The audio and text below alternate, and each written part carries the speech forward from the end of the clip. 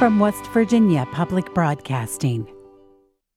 Support for the legislature today is provided by AARP West Virginia, your ally for real possibilities in the Mountain State. Learn more at aarp.org/WV. The Charleston Gazette-Mail, using its CGM app to deliver the latest news, traffic, and weather alerts, keeping you in the know while you're on the go. Lumos Networks, online at lumosnetworks.com. West Virginia University, online at wvu.edu. Orion Strategies, professional public relations, government affairs, creative services, and research and polling, with offices in Charleston, Buchanan, Martinsburg, Pittsburgh, and Columbus.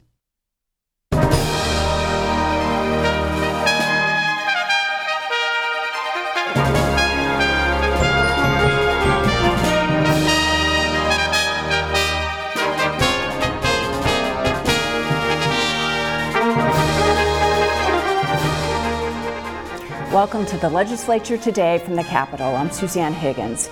It would be hard to match the extended emotion in the House of Delegates last night as the Campus Self-Defense Act came to the floor after a day of procedures that took it off and then back on the House special calendar. Joining us now, senior reporter Dave Mistich. Thanks for being here, Dave. Multiple attempts last night to amend the bill by the House Judiciary Chairman, and that put him up against the Senate Majority Leader over and over. That's right. And, Delegate John Schott, he's the chairman of the Judiciary Committee. I think everyone realized, once this bill made it to the floor that he wasn't in support of it. He had offered a series of amendments, something like 7, 8 of them. All of them struck down, but one of them. But whenever he opened up, there was a debate opened up on these amendments. Delegate Schott spoke about some of the intent behind this series of amendments. We'll take a quick look at him explaining the motivation for all of those proposed changes to the bill. Let me just say this. I know I can count. I know there's a desire for campus carry, but campus carry is not a uniform act. It's crafted in each place. This is not, you can't go somewhere and pull out a campus carry bill. And what I've attempted to do in my amendments is pull out some of the better provisions and some of these other states that take into account the variations in the places that they are. Texas can by no means be considered a liberal bastion, and they have these same protections there. Most of the amendments that I have crafted are based on Texas. I think they're reasonable. I think they add some additional flexibility to those institutions to direct activities on their own campuses. For those of you who are believers in local control, that's what I've tried to do, is build a little more local control into these amendments. But one of Chairman Schott's amendments did pass. Yeah, and it didn't really seem to do much as far as what the bill, the campus carry provisions would have allowed. What it did call for is for the colleges and universities to annually report back to the legislature on the finances, student enrollment, staff and faculty retention, as well as any incidents that deal with handguns. We'll take a quick look at Chairman Schott wrapping up this series of amendments right here, as just before the House voted on that final amendment that was adopted. They say that ignorance is bliss, and it appears that there's some in this chamber that prefer to be blissful. It's just incredible to me that anybody would be concerned that we would ask the institutions that have to enforce this, that have to bear any costs that are involved in this, would report back to us what those costs were, what those effects were. Certainly there's nobody better to comment on retention of staff, recruitment of staff, than the institution that has to recruit or retain those staff. How is that unreasonable? I'm just incredulous that anybody would suggest that that's a burden or that has any bearing on anything other than giving us the information that we need to have to determine whether we've made the right decision or we need to make some modifications. Once again, I urge adoption for the last time. I'm sure people are happy to hear that. And there you heard, some of the frustration, the exhaustion in Delegate Schott's, voice there. Again, that last amendment was adopted. I think that, beyond that, once the bill moved on to full debate of the bill itself after that amendment was adopted, heard a lot of really interesting arguments from both sides, those in support, those opposed to this bill. We'll take a look at a string of comments from delegates on both sides of the aisle, those in support and those opposed to the campus carry bill. There is just as much opposition to this bill from higher education and the general public as what there was to Senate Bill 451 from K-12 public education and the general public. And let me say, I've been here 27 years and I've never seen the higher education community and the institutions of higher education rally against a bill, like they have this bill. For me, this is an easy vote because this is me walking from my class to my car alone. I see that. I saw it all the time while I was in college, while I was on campus. And I think back to those times, and I think back and I think about these women who underwent horrible experiences. And I'm voting for this bill for them and for any woman. And I want to make sure that future generations of women in West Virginia don't have to say me too. I've heard us talk about how young people's frontal lobes aren't formed, how we're going to lose international students, how young people aren't responsible. Not fully formed frontal lobes. We're going to lose international students. Nowhere in the Constitution does it say that we forego the protections of the Bill of Rights or the provisions of the West Virginia Constitution if we have people from foreign lands in the room. I don't care if we lose international students at our schools. We don't dump our Constitution in the trash because we're afraid of losing tuition dollars. People get to protect themselves. I think we certainly missed an opportunity to add some additional areas of protection and concern for higher ed. I would join my friend from the 5th and say that the way we've gone about getting to this point, this policy question before you, I think has strained our relationship with higher education. And I think it will indeed hurt recruitment and enrollment of students in higher education. I think it's important that we get to this policy decision at some point. I'm disappointed in the manner we got there. I am a survivor of rape. I am a survivor of sexual assault. I am a survivor of domestic violence. I am Me Too. If I had a concealed weapon the night that I was raped, I would have went in my room and I would have committed suicide because that was shame. That was hurt. You putting a gun in my hand would not have given me power. You put a gun in my hand in the mental state I was in. It would have been fight or flight. And I don't know who would have been a friend or a foe. That's what this bill does. The Campus Self-Defense Act did pass 59-41, not strictly along party lines. 9 Democrats supported the bill. 9 Republicans voted against the bill. And of course, passage of the bill was communicated to the Senate today. At the end of the Senate floor sessions, remarks were made by Senator Corey Palumbo, the minority whip.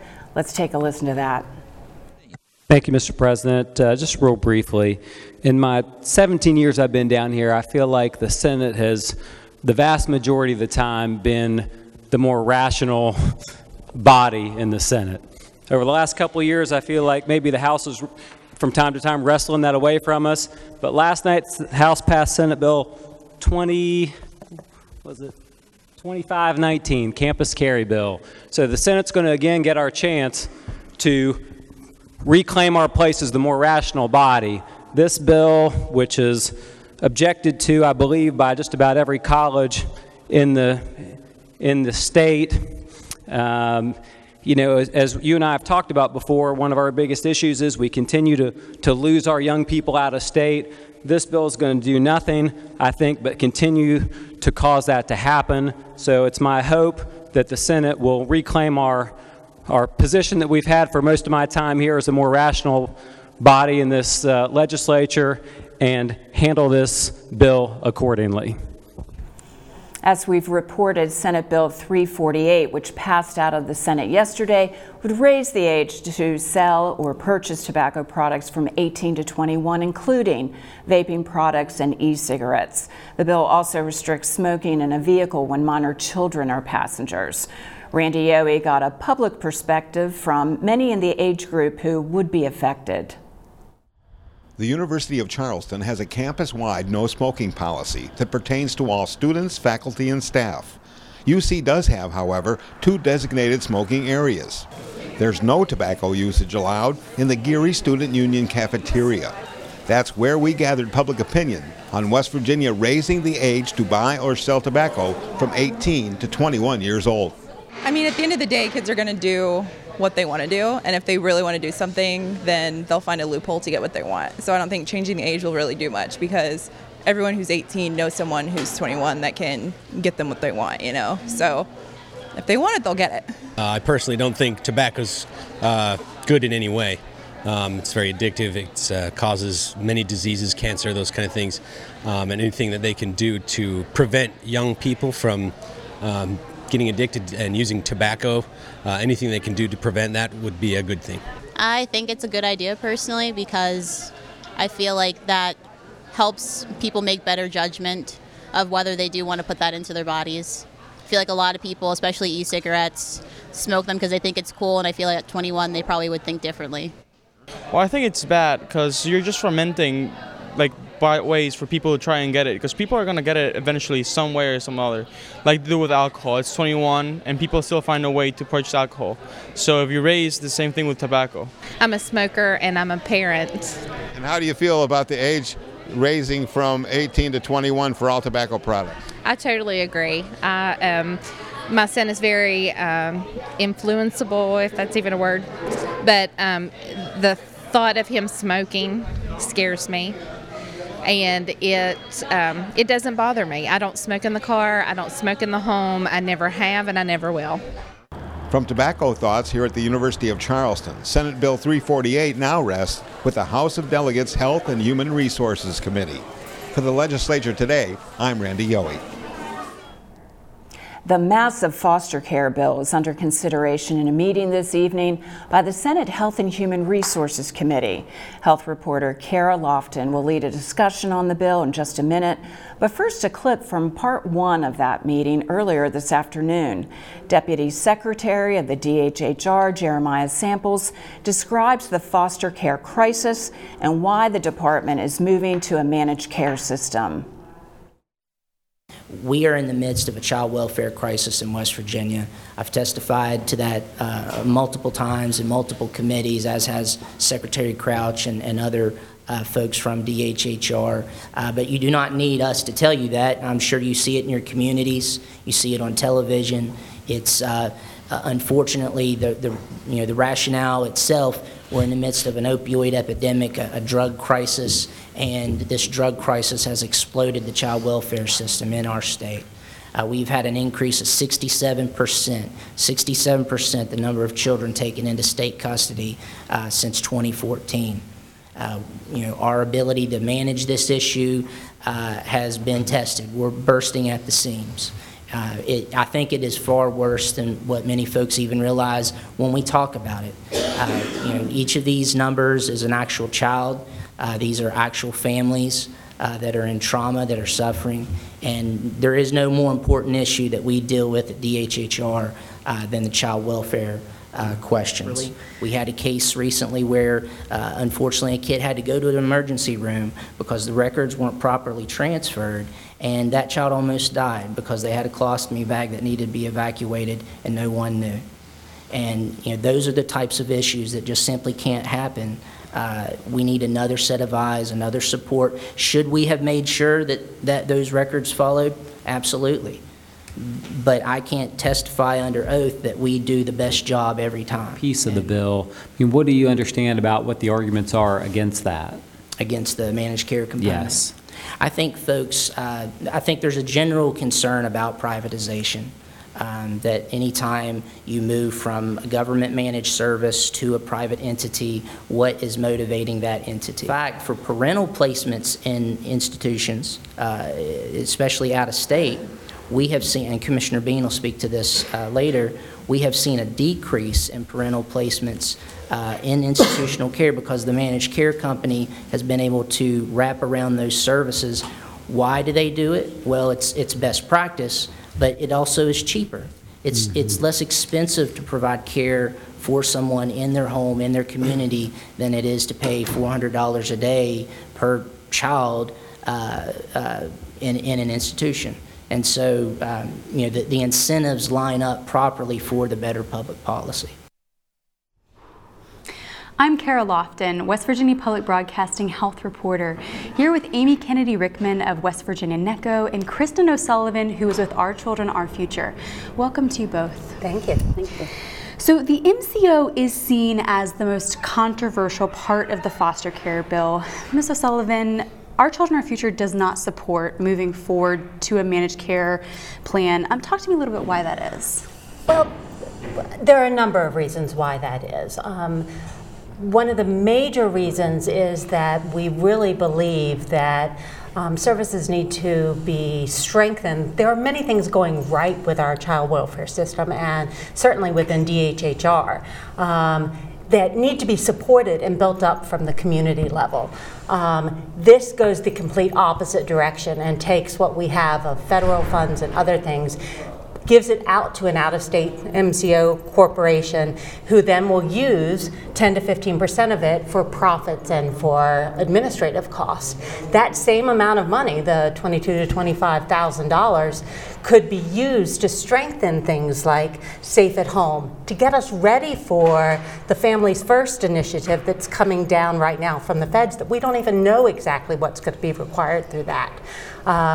We really feel strongly that we need to go back to where we were in West Virginia back in the early 90s when we were doing wraparound services, and we had started that on a pilot level until those funds had been pulled out and put somewhere else. DOJ had a bad report that came in that folks are really aware of, and things needed to be changed. And within that plan, there was not at all a call for going to an MCO. What there was a call for was strengthening things on a community-based level for kids, both coming into care and also kids within the community. So, Ms. Kennedy Rickman, you work for NECO, which is a foster care organization that serves several states, including West Virginia, which is where you're focused, and Georgia. Georgia currently uses an MCO for their foster care system, and NECO supports that same move in West Virginia. Talk to me a little bit about why that is. So we're actually currently working with MCOs in the foster care population in Georgia and Kentucky. And what we've been able to see through that work is a continuity of care.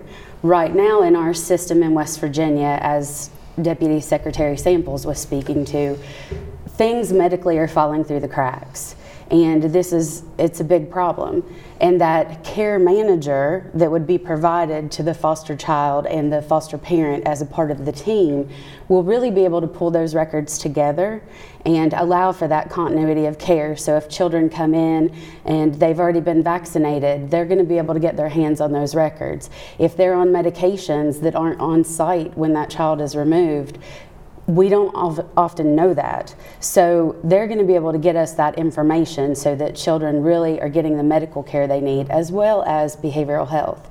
So at the end of the day, what we've seen with the MCOs is a level of accountability, of efficiency, and assistance to the state, because we are in a crisis right now, and CPS workers can only do so much. And they're not medical experts, and my foster parents are not medical experts, nor are are my case managers. So we really need that person who can help tie everything together so that the children are getting what they need in that realm. The bill actually includes 9 components. Ms. O'Sullivan, are there any that you're in favor of?